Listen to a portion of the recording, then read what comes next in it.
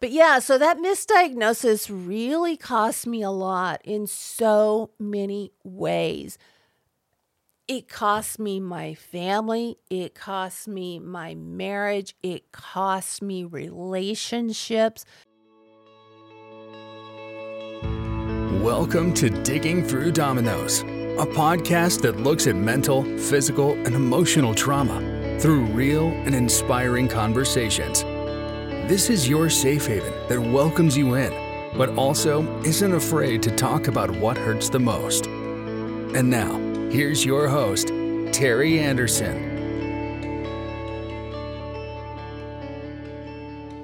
Hello, everyone, and welcome back. Last time we left off with being diagnosed with bipolar disorder 2 instead of complex PTSD. A lot of people wonder, well, what's the difference? You're being treated. A lot of the symptoms are the same. So, what's the big deal? Well, the big deal is the medications they put you on. So we're going to talk a little bit about the symptoms of bipolar 2 so people understand them a little bit more, as well as the symptoms of PTSD, complex PTSD. Okay, bipolar 2 symptoms. And these I got from the Mayo Clinic is the source that I've used. Generally, you will have a first-degree relative. It appears to be genetic from the materials I've read. And there's a first-degree relative that is affected, a parent or a sibling. If you're predispositioned for bipolar 2, and you're just kind of like cruising down the highway and everything's cool, it can be brought about, they're saying, from a significant loss, a significant trauma, like the death of a loved one. And I think that may be one of the reasons that I had been diagnosed with bipolar 2 was I had 3 people that had died within a relatively short time and a lot of trauma from 2004 to 2007, 2008. So in 4 years, there was a lot of trauma. It can also be triggered by drug and alcohol abuse. And that's something that did not affect me. I don't do drugs. I drink every once in a while. I'm a very light social drinker. Okay, bipolar 2 is classified in the DSM-5 as a mood disorder. So that would be pretty much an organic mood disorder. Here are some of the symptoms, and then I'll tell you the symptoms of complex PTSD and what overlaps and why it is so difficult to diagnose PTSD or complex PTSD, especially in the United States. Mood swings, anxiety, deep sadness, euphoria, general discontent, guilt, hopelessness, loss of interest or pleasure in activities. Behavior would be compulsive behavior, impulsivity, irritability, restlessness, or self-harm. Cognitive symptoms would be lack of concentration, racing thoughts, slowness of activity, and suicidal thoughts or ideation. Sleep. In bipolar disorder, you need very little sleep and you feel like the Energizer Bunny. You could have gotten an hour of sleep, 2 hours of sleep, and you can go, it feels like 4 days. I can tell you right now, that was not one of my problems. Physiological symptoms are depression, grandiosity. Also common is rapid or frenzied speech. Okay, now here are the symptoms of complex PTSD. Traumatic events early in life. Trauma caused by a parent or a caregiver. Trauma that lasted or endured for a long time, long periods of time. It may take years for symptoms to be recognized or even to manifest. As someone grows older that has CPTSD, there will be behavior changes, mood changes, self-confidence problems, and general attitude will start being a problem as a person with complex PTSD starts to grow older and things start bubbling up to the surface. And you're saying, hey, I'm not like everyone else. What the heck's going on here? Okay, so a lot of the symptoms, those were some of the symptoms, or I guess kind of the causes. If we get down into the symptoms a little bit further, you have feelings of shame or guilt, approval seeking, difficulty regulating emotions, periods of losing attention or concentration, disassociation. That was a big one for me, and we'll come back to that. And this was really interesting as I was researching this. Physical symptoms. When I look back at my timeline, really for as far back as I can remember, I had physical symptoms. I feel like I'm healthy, but then I'll look back in the last few years, I'll look back in the last decade, I'll look back even in the past few months, and I'll see the physical symptoms. Headaches, dizziness, chest tightness, chest pain. Check, check, check, check. Cutting yourself off from relationships and family. Another big one for me. And I had really a different idea of why I was doing that. Now I know it's not at all what I thought. We'll go back to that one too. Relationship difficulties, destructive behaviors, self-harm, drug and alcohol abuse, suicidal ideation or thoughts, difficulty trusting other people or trusting people too much. And I wouldn't say it was really, in my case, trusting people too much. It was approval seeking and seeking validation instead of trusting them. Reliving the traumatic events. Most of the time, you don't realize you're reliving the traumatic event unless you're triggered and you have no idea why all of a sudden you're going off the freaking hook. And it's something that happened. You're having the emotions that you've buried from something that happened years or decades previously. Avoiding certain places or situations where the trauma occurred. Difficulty with your sleep patterns. And in my case, it was sleeping way too much. I find that when I start to get in a phase where I'm triggered, I have a very difficult time going to sleep because my mind is just like trying to think of what the heck's going on. And then I could sleep for days, or I will fight to wake up. I'll fight to go to sleep. And I think that's because of the nightmares and everything associated with that. And then I'll fight to not to wake up. I'll fight to continue to sleep because of that respite from whatever is going on that's causing a re-triggering of past trauma. Another one that really plagues me is an exaggerated startle response to someone walking in the room, someone putting their hand on my shoulder and I don't see them. I can be working and the door will open and I will scream and I will jump. That's an exaggerated startle response, being, in a hyper aroused state. You're watching all the time because the world does not seem to be a safe place. And I have had people make fun of me for that because my startle response is very exaggerated. And they'll say, but you knew I was here. Well, yeah, but I was preoccupied. And when this happens, it's like being in the middle of an attack again. And it has nothing to do with them. It has to do with always feeling like something is going to get you. Difficulty regulating your emotions.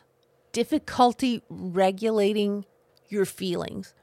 Like you will have explosive anger in a situation that you may be justified in being angry with, but you will have an overcompensation for that into an explosive anger type of a situation. ongoing sadness, a feeling of worthlessness and hopelessness, a detached feeling from your body or from your emotions or from what is going on around you at the time, imposter syndrome and a negative self-perception, Stockholm syndrome, where you pretty much bond and idolize those who have harmed you, acting out in ways that don't always match our beliefs or our emotions. Now, in complex PTSD, there is actually, in bipolar disorder, there are brain changes. There are organic differences in the brain. Complex PTSD can actually change the brain in the way that it functions. That's really scary. That's really scary. You can have this perfectly normal brain here, and you subject that infant to these traumatic experiences, and it will change their brain. It changes the way hormones and neurochemicals are regulated, especially during periods of stress. So that's sort of a bucket list, I guess, of the symptoms of complex PTSD. I have almost every single one of them, and you can see sort of, if you've been following along, the similarities. But I'm going to let you know some of the main similarities here between bipolar disorder and complex PTSD. Lingering low mood, guilt and anger, worthlessness feelings or fear, difficulty with positive feelings such as love, affection, and optimism, problems with concentration and focus, disinterest in daily life, withdrawal from family and friends, and suicidal thoughts or ideation. So those are some of the overlapping symptoms. I want to take the time right now that if anyone is having suicidal thoughts or ideation, call the National Suicide Hotline at 800-273-8255, or you can text HOME in caps, HOME, to 741-741. And that can connect you to the crisis text hotline. I know a lot of times if you're having feelings like that, you don't want to hear another voice. And texting is a marvelous way to make that connection, to kind of ease into it, because we're already not wanting to be around people. And hearing a voice can sometimes be triggering. When texting, a lot of times you don't have that emotional, personal investment. Okay, so bipolar disorder is categorized as a mood disorder. PTSD, as well as CPTSD, but not in America. CPTSD has not been recognized as an official disorder in the United States in the DSM-5. CPTSD and PTSD are categorized as a trauma or stress-related disorder. PTSD doesn't include, and CPTSD, they do not include the euphoria, the very highs, like the mania in bipolar disorder, increased self-esteem. You'll have something that seems like increased self-esteem, but it's actually something called imposter disorder, where you're feigning this confidence so no one can catch on that you're really a worthless piece of crap is the way you feel. PTSD does not include pressured or confusing speech, rapid speech, and you do not, with PTSD and CPTSD, you do not feel refreshed after a couple of hours of sleep. You're not ready to take on the world like you are with bipolar disorder. CPTSD includes flashbacks. You may or may not remember. I had one of the flashbacks I would have was seeing hands, and they weren't attached to anyone, but they were coming toward me, but I couldn't see the face of who it was. I still don't know although I have a feeling who it was. I have no idea whose hands those were. So that's a flashback. Or you can have an emotional flashback where you get upset over something trivial, like an argument with your spouse or one of your kids or one of your friends, and something that happens triggers that abandonment feeling that you felt as an infant, and you really over-respond in that instant. CPTSD also includes nightmares, intrusive thoughts and memories, difficulty remembering your childhood trauma. You bury it, you put it in a box and you bury it. Detachment, disconnection, or disassociation. Negative or pessimistic beliefs about yourself or the world in general. Avoiding anything that reminds you of the trauma. Another huge one for me. And you have the physical stress responses, as I said before. You will have the exaggerated startle response along with a lot of physical symptoms, headaches, body aches, joint aches, stomach aches, things of that nature. I want to get into the medications that I was put on that caused me so many problems and really pushed me over the edge because they were unneeded psychiatric drugs. But before I do that, I want to go back and talk about some of the symptoms that I was experiencing and how they affected me in my everyday life. You know, going through those symptoms, especially with the overlapping symptoms, you can see why if a doctor doesn't just takes like I did. She said the first time this doctor saw me, she diagnosed me with bipolar 2. So you can see why you need a doctor that's really going to take the time to get to know you and your background, to talk to you before they give you a diagnosis. Because believe me, the side effects of the medication are nothing you'll want to mess with. They destroyed my life.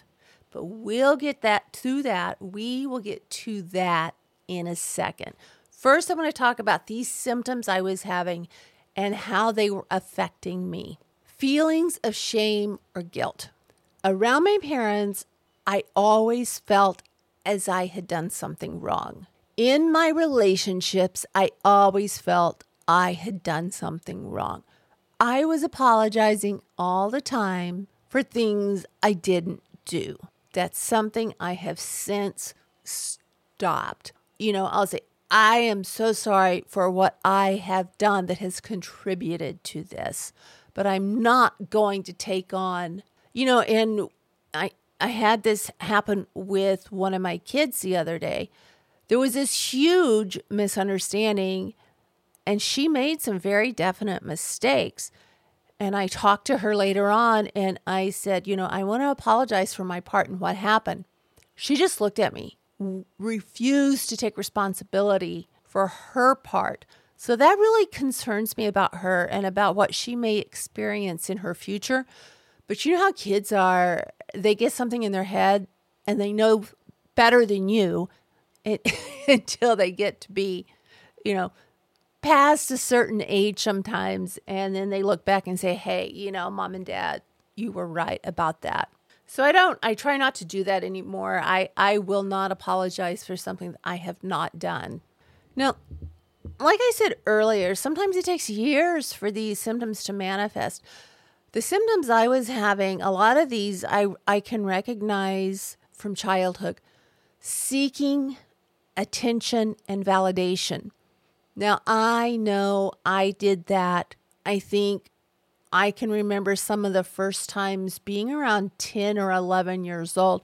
One of the things I can remember is I was trying to see if my mother really cared about me. And this was really funny to be so introspective at that age. And my bed was right under the air conditioning vent. And I left my light on. I was uncovered, freezing my butt off, all to see if my mom was going to cover me up when she went to bed. And she didn't do it.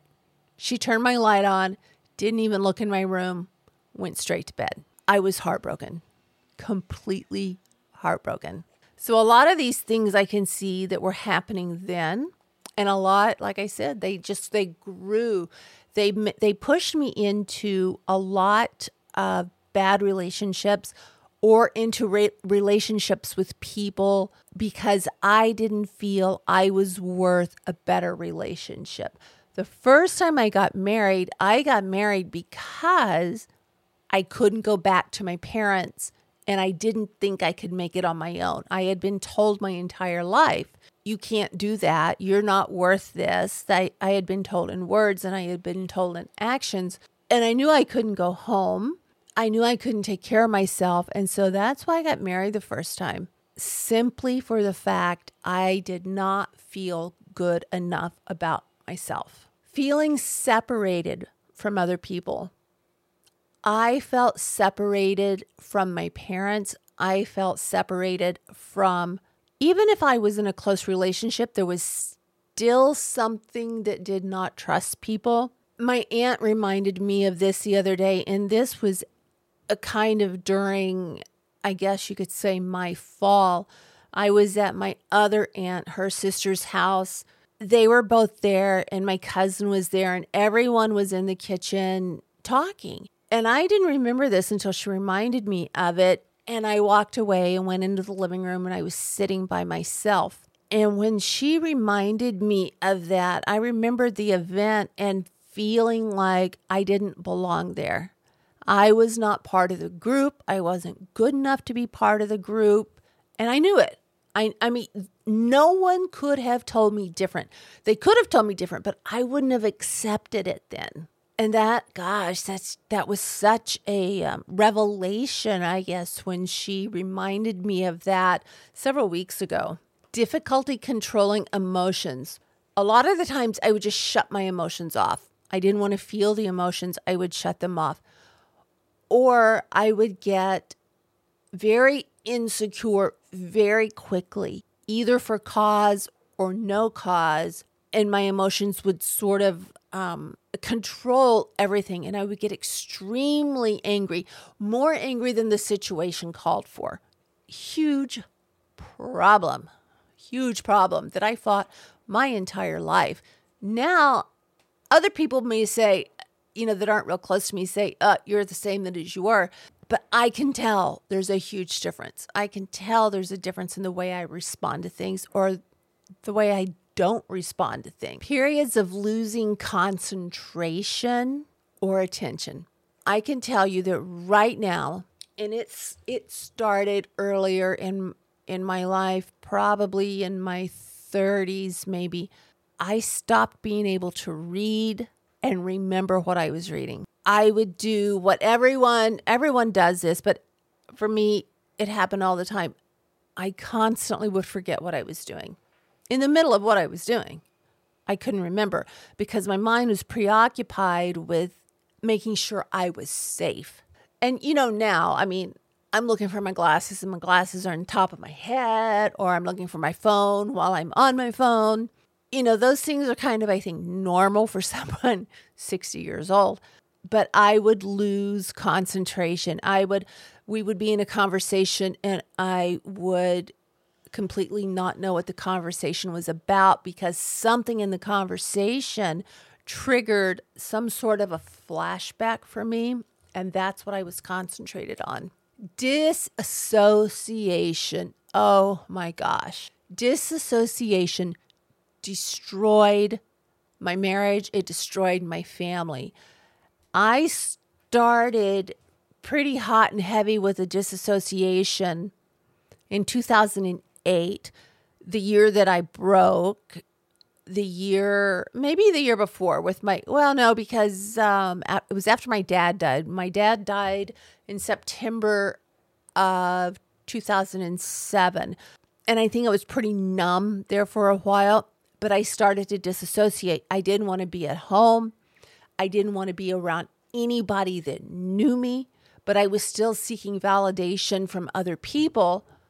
But I was completely shutting off my life and anything to do with my life. I wanted nothing to do with it.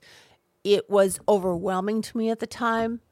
And It was also the time that they had started me on these different cocktails. And so I can't tell you for certain if, well, it had to have added to what the disassociation I was feeling. My gosh, I got on a plane and flew halfway across the world for a job that ended up costing me a lot. And we'll go into that on a story time down the road because it's fascinating to look back on it now and wonder to myself, what the heck was going on with you that you allowed that to happen? It just was crazy, but it was total disassociation. The physical symptoms, I have been plagued with headaches and migraines my entire life. I've been plagued with stomach problems, aches, pains, weird things that doctors really couldn't find a reason for. And I think the reason for a lot of the things in the beginning was because they were psychological in nature, or they were brought on by the trauma that I had endured as a child and during my marriages and relationships. Everything just sort of stacked on top of each other. And we didn't think to look back at that because to me at that time, life was the way it should have been. Life was normal from my perspective. So I didn't even think to connect the two, the physical symptoms and the trauma that I had experienced. Cutting yourself off or distancing yourself from relationships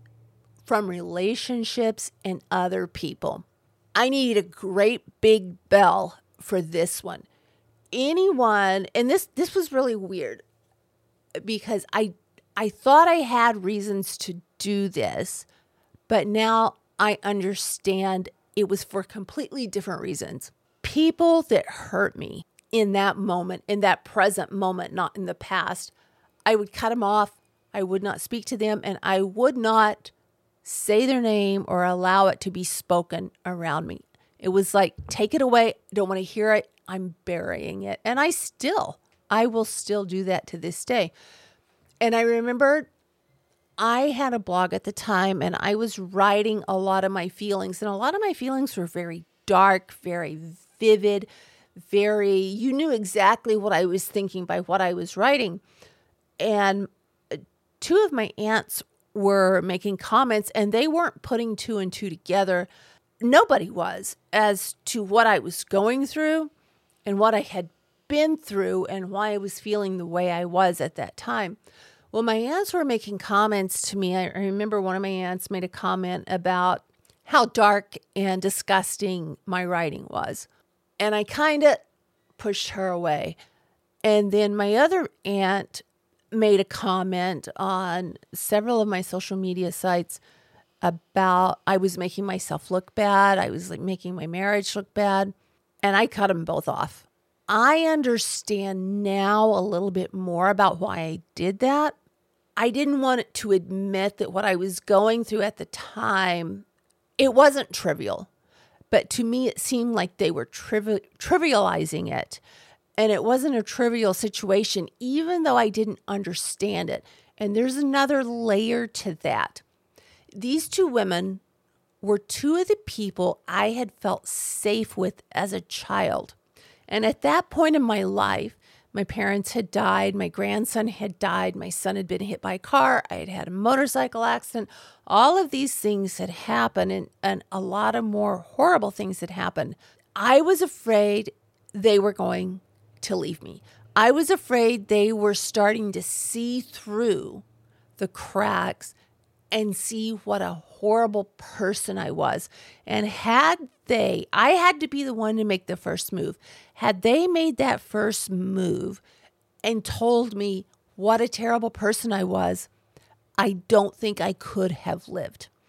These were two women, especially one of my aunts. One of them was older and had already been married. So I was a part of her life, but not really as much as I was her younger sister. Her younger sister, I think I was dumped on a lot. She was a convenient babysitter. I was with her. I was with my grandmother. I was with my great-grandfather, or I was with some of my uncles. Well, they had all gone away. And as a kid, when people are dying on you, you don't really know why. All you know is they're leaving you. I didn't want that to happen again. And so I initiated the blocking and the cutting off, because had I lost those two aunts on their initiative and not mine, I really don't think I would have been able to make it in life in any way, because they were the last two surviving people that I had felt safe with. And all of a sudden, I wasn't feeling safe anymore because they were calling me out on things that, no fault of their own, they didn't understand why I was going through the things I was going through. So that caused a huge mess that's ongoing today. And I wish I could get it to, calm down, because now I'm understanding it more. But I can understand their position too. My gosh, I freaked out. I was not the person that I had been, both because of the trauma of losing my parents and being put on these medications that I should have never been on. Keep checking the time here. Destructive and risky behavior. Yes, all of my behavior pretty much was destructive. I can remember there were nights and I don't drink. Remember, I'm the social drinker of the family. I saw what it did to my parents. I saw what it did to my brother. I was drinking a bottle of wine a night. Some of you guys may do that. I didn't. I don't really care for wine. I was drinking a bottle a night. So that was pretty destructive for me. It was mind-numbing. It was self-medicating. And that wasn't the only destructive or risky behavior I was doing. I was having an affair. I was being flirtatious. I was not my normal self. I was out walking on a plank to distract myself from what the heck I was starting to feel. I think I felt safe in feeling a lot of these things after my parents died. I felt it was okay to self-destruct. I didn't have to hold up that facade, that imposter syndrome in front of them anymore, because they were gone and I was free to kind of disintegrate, I think is the best way to describe it. I was feeling like I was being held together by Band-Aids and they were coming off, and I just started ripping them off, and it was destructive to me. It was destructive to my family. And that took years. I mean, the ramifications are still ongoing. They haven't all been solved. With me, I'm still working on it. I think I'm in a really good place right now. But it did destroy. I allowed it to destroy my family. I could not see what was happening at the time. Self-harm. I think the self-harm, if someone sees me in Portland, I'm pretty normal. They would think, I've got my sleeve tattoos, my back is tattooed, my legs are tattooed. In Portland, I pretty much fit in. In Texas, not so much. I never thought I would have sleeve tattoos, any tattoos on my arms. There was a time that I thought that was pretty much unacceptable. Well, there came a time when there was evidence of self-harm on my arms. And I had two things. Tattoos would cover it up. And if I had to pay a lot of money to get a tattoo, I wasn't going to destroy it. So that's kind of what my thinking was in that. I'm loving my ink. It pretty much tells my story. I think a lot of people see it as, especially where I'm from in the South, they see it as rebellious or in some vein like that. But it wasn't rebellious. It was therapy for me, so I wouldn't do anything to myself. It was also covering up things that I would be very embarrassed about. Suicidal thoughts and ideation. Well, I didn't feel I was good enough in any way for anyone in my life, or I never felt I would have the capability to be good enough for anyone in my life. And so that was always a constant thought. There was never, I think there was only one time, maybe twice, that there was a definite plan. And I'm not really sure how definite that was. My grandson, saved me one time. He came in, I was drawing a bath, and he came in, knocked on the door, little bitty guy, and he knew I was making a bath, and he presented me with a handful of lavender for my bath. That shook me.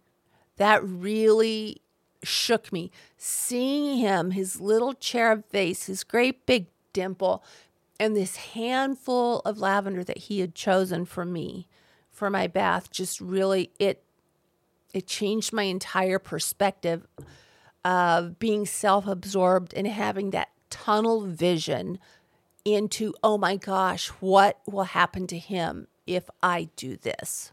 Difficulty trusting others. There's not one person on this earth I trust other than my doctors. No one. I don't trust anyone because the people I've trusted have all hurt me more than I could have imagined. And a lot of that's because I chose the wrong people and I've allowed that. I didn't set up the proper boundaries. So I don't trust anyone. No one. I'm starting to trust myself more though. Reliving traumatic events. I think the way I relived those was through emotional flashbacks, and I didn't realize they were emotional flashbacks. I just was inappropriately angry, explosive, hurt by things that someone that did not have CPTSD or did not have my background of abandonment and neglect and physical abuse would not have reacted as strongly as I did in these situations. And each time it happened, it made me pull back a little bit more. And I think, I'm looking on my list here. I think I pretty much spoke to the hyperarousal and the exaggerated startle response. That happens to this day. My husband will walk in, someone will come from around the corner. I will scream, I will jump, and it's embarrassing. And they don't seem to understand. My husband will say, "You knew I was here." Well, yeah, but what you're not understanding is I'm preoccupied. I think I'm kind of wired to feel that there's danger around me all the time. Even though I was making a lot of risky mistakes, I felt I was in control of it when I wasn't. And even in my own house, my gosh, in my house when I was a kid is where a lot of this stuff happened to me. So my home is not a safe place for me unless I'm in it by myself. Difficulty regulating emotion. I have to this day, and I hope that it will get better. It's not as bad as it was, but I do have difficulty regulating my emotions, especially around my husband. And if I feel that he has not protected me, I see that as his job, which may not be right. But because of my past, I know that I'm my ultimate protector. But I see that it's sort of his job to protect me. And when he doesn't, and I feel like I've been thrown under the bus, I hit rock bottom. And it is not a good place to be. Detached from my emotions, which is different than the disassociation that I explained before. I was going to Starbucks all the time. I was staying away from the house. I detached from everyone and everything in this house. My emotions, I detached from. I got to where I didn't cry. I still really don't cry much because that act that should be a cathartic act to me actually brings up a lot of trauma, and I avoid it. There are movies I will not watch if I think they're going to make me cry. It's out, not going to happen. Negative self-perception and self-sabotage. I cannot think, even though I displayed it, it was an act. I cannot think of one time when I felt I was good enough for anyone. And there were a lot of relationships that I think would have been very good for me and people that would have been very good for me that I avoided because I didn't feel I was good enough for them. Now, After my mother was killed and I was with my dad, he lived like 447 days, I think, something like that. After Mom died, we did a lot of healing during that time. I was with him a lot, and it was, it's hard to say, but in my mother's death, I got the greatest gift in that I got my dad. And I was able to talk to my dad, and it was really the first time in my life my dad made me feel I was good enough for him. And it was something that I will never forget. When I was talking about the way that CPTSD changes the hormones and the neurochemicals in the brain, that was such a relief to me. And I don't know why. It shouldn't be. Something happened to me to change my brain. But I guess I sort of felt a little bit of a relief because I wasn't born this way. This was a very clear case of nurture, not nature, that this happened. And in the next episode, I'm going to have a guest on. But after that, I'm going to do an episode on kind of my childhood and exactly what happened there to give you a little better understanding. But right now, I want to talk about the medications I was put on. All right, so this woman saw me for 3 hours, where my current psychologist and psychiatrist knew me for probably a year before they removed the bipolar tag from me, the bipolar label from me. They got to really know me on a much deeper level. And those are two people that I would 100% trust. They have my best interest in mind. And I know that. And my life would not be the same without them.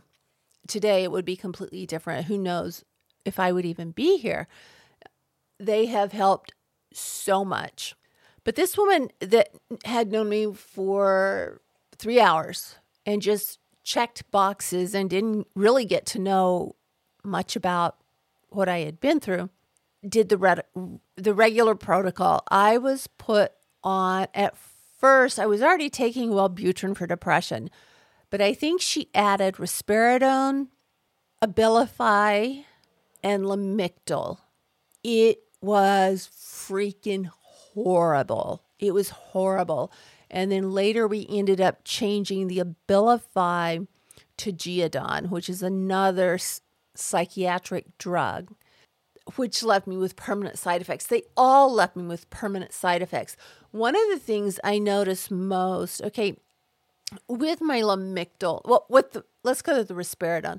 With the risperidone, what I noticed first is I gained like 40 pounds in a month.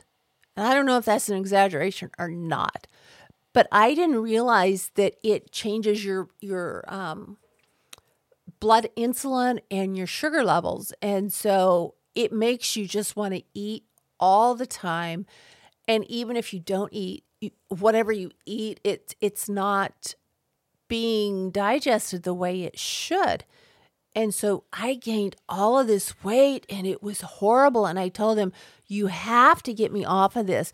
Besides that, what it did was make me want to sleep all the time, which I wanted to sleep all the time anyway, but this made you sleep all the time. It was a horrible, horrible drug to be on. Then with the Lamictal, some of the side effects with Lamictal, it's a mood stabilizer. So the side effects in that are things like being agitated and irritated, as if I wasn't already agitated and irritated enough. That just added to it. I lost all of my creativity. I wasn't drawing anymore. I couldn't really write anymore. I could write, you know what I mean? I couldn't do the lyrical poetry. I couldn't write prose. I had no ideas. I couldn't do it. I could not put it together. My creativity was gone. And I find this an interesting drug that they put me on because I was already having self-harm thoughts, but one of the side effects of Lamictal is increased thoughts of self-harm. It doesn't make sense to me unless it's just making you so doped up you can't act on that, move on that. And while I was on it, there was an increase for me in that particular side effect. All right, with the PTSD or with the complex PTSD, there's already memory loss and confusion. Lamictal, that is another side effect. So I was having even more memory loss, even more confusion on the Lamictal than before when I was not medicated. This next one here is something that I still fight, and that's brain fog. I had never really had brain fog until I started having to take the Lamictal. In the mornings is when it really hits me, and it takes me a good hour or so to clear the cobwebs from my brain to be able to have a conversation. And even through the day, I'll have brain fog, and I'm thinking, it is like a brain fog because I feel, to me personally, like I am in this mist, in this haze that I cannot get through. I'm trying to push my thoughts out, but they're being blocked by this, not like a solid wall, but like a haze. Some of the thoughts are coming out, and some of them are not. I have no idea if that makes sense to you or not, but that's how I was feeling, and it's really difficult to describe to someone. And a lot of people were just telling me, get off the meds, get off the meds. Well, I was scared to get off the meds. I thought I had bipolar disorder, and I didn't want my life going the way it was. But the side effects, my gosh, they just kept adding up. Other side effects of Lamictal are, and I find these really, really interesting because I had each and every one of these, and one of them is ongoing both of them are ongoing today. All of them. I thought there were just two. Clarity. I do have a problem with clarity sometimes, although it is getting better. Someone can speak to me, and they can be speaking to me, and I'm thinking, I don't have any clue as to what you just said. I don't understand it. I need you to explain it to me in a different way. And that, for someone with my education and my background with my parents and what they expected academically, it's embarrassing for me to listen to someone or to read a book and not understand what's being said. Kidney problems. Oh my gosh, I started having kidney problems. I have problems with my liver too. I have a large mass in my liver. We're really not sure what it is, but they're telling me I don't need to worry about it. And I have these nodules on my kidney. The other one had them too. And I was having kidney disease. I was having kidney infections, which suck.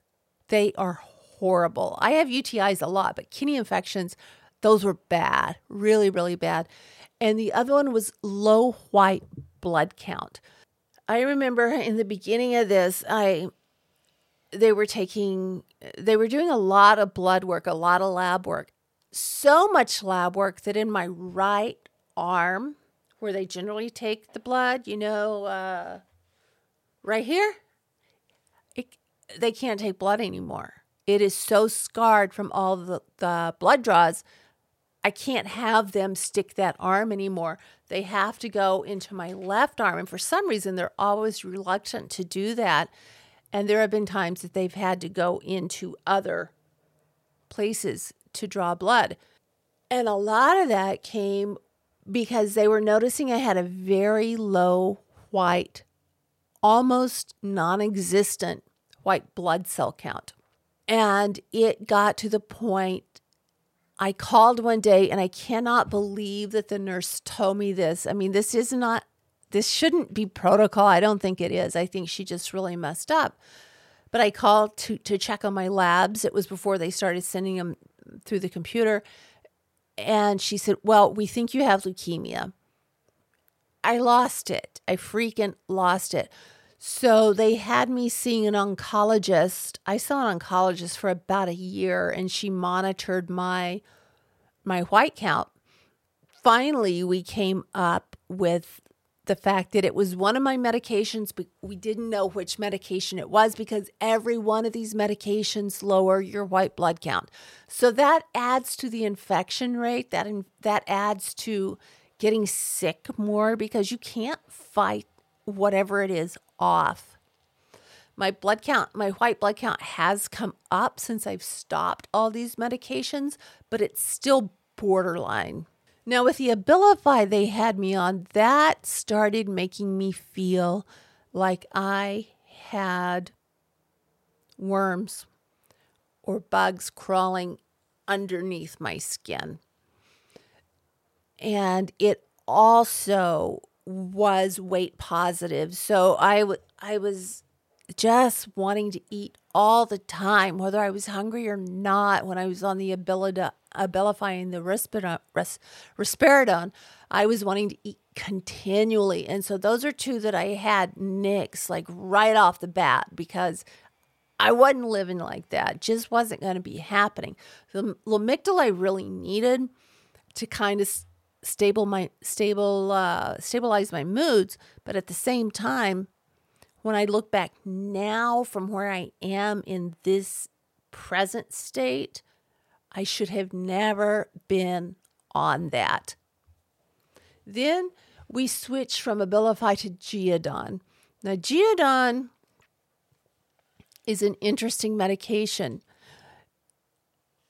and it seems like it's for schizophrenia, I believe, and I think we were using it off-label for bipolar disorder. I felt better on the Geodon than I did on the other medications. And I remember the doctor, it wasn't my current psychologist or psychiatrist, it was a previous one, telling me that there was a very high chance of a condition called tardive dyskinesia, which is involuntary tics or movements, mainly of the mouth. Now, if you look back in some of my videos when I'm in a high stress situation, you can see unusual mouth movements. She said a lot of times patients don't notice it themselves.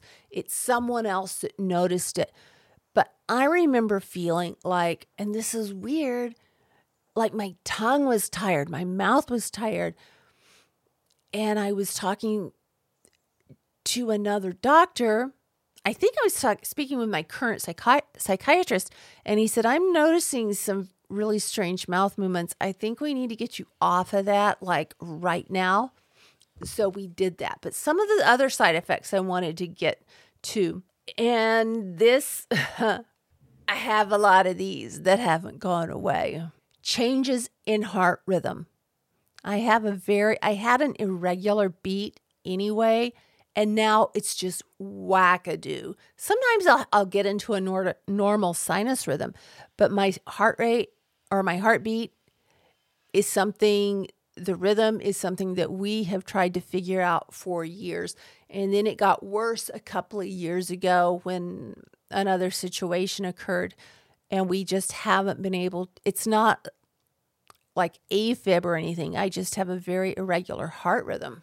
With Geodon, also you get increased blood sugar, tremors, abnormal movements, muscle tics, which I mentioned, and an altered mental status, as if I needed an altered mental status on top of everything else I was dealing with. So I got off of that. That was the last psychiatric drug that I was on, and I think I stayed on that longer than I should have. My psychiatrist was wanting me to get off of it. I was still using it but what if that's helping me? Even are these side effects, what's the risk versus the benefit? When I got off of that, my life changed. But I realized I still had the tardive dyskinesia. And, I had the heart rhythm problems. Nothing really is fixing that. I'm on propranolol right now. but nothing's really taking care of the heart rhythm. But with the abnormal movements, the tremors and the abnormal mouth movements, tics, all of that, I was put on a medication called Keppra. I take 2,000 milligrams a day, and it almost immediately stopped the tardive dyskinesia, stopped my seizures, stopped all of the involuntary movements. I mean, it's kind of almost like having Tourette's in a way, with just the tics and the movements, not with any of the language-related parts of Tourette's, but with the tics and the movements. That's how it felt. But the Keppra comes with all of these side effects, possible side effects as well. It did take care of the tardive dyskinesia, but then you've got lethargy. I take it at night, so that's a good thing. Brain fog. What does all of this stuff, all of these medications create? Brain fog? That's something I fight on a daily basis. And because I have to take such a high dose of Keppra, and I take it in the evenings, mornings for me totally suck. It's horrible. It takes me a good amount of time to wake up. And so if somebody comes up on me or up to me to want to talk, when I first open my eyes, it's like I can't do it. I don't know what they're saying. I don't know how I'm responding. It's just a bad situation all the way around. And I'm going to have to be on Keppra the rest of my life unless they come up with something else, that doesn't have all of these side effects.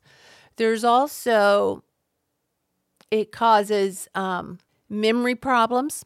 Ding, ding. Check that box. Vertigo. I find this is interesting. I had a horrible bout of vertigo in 2018 and 2019 and was misdiagnosed with Meniere's disease.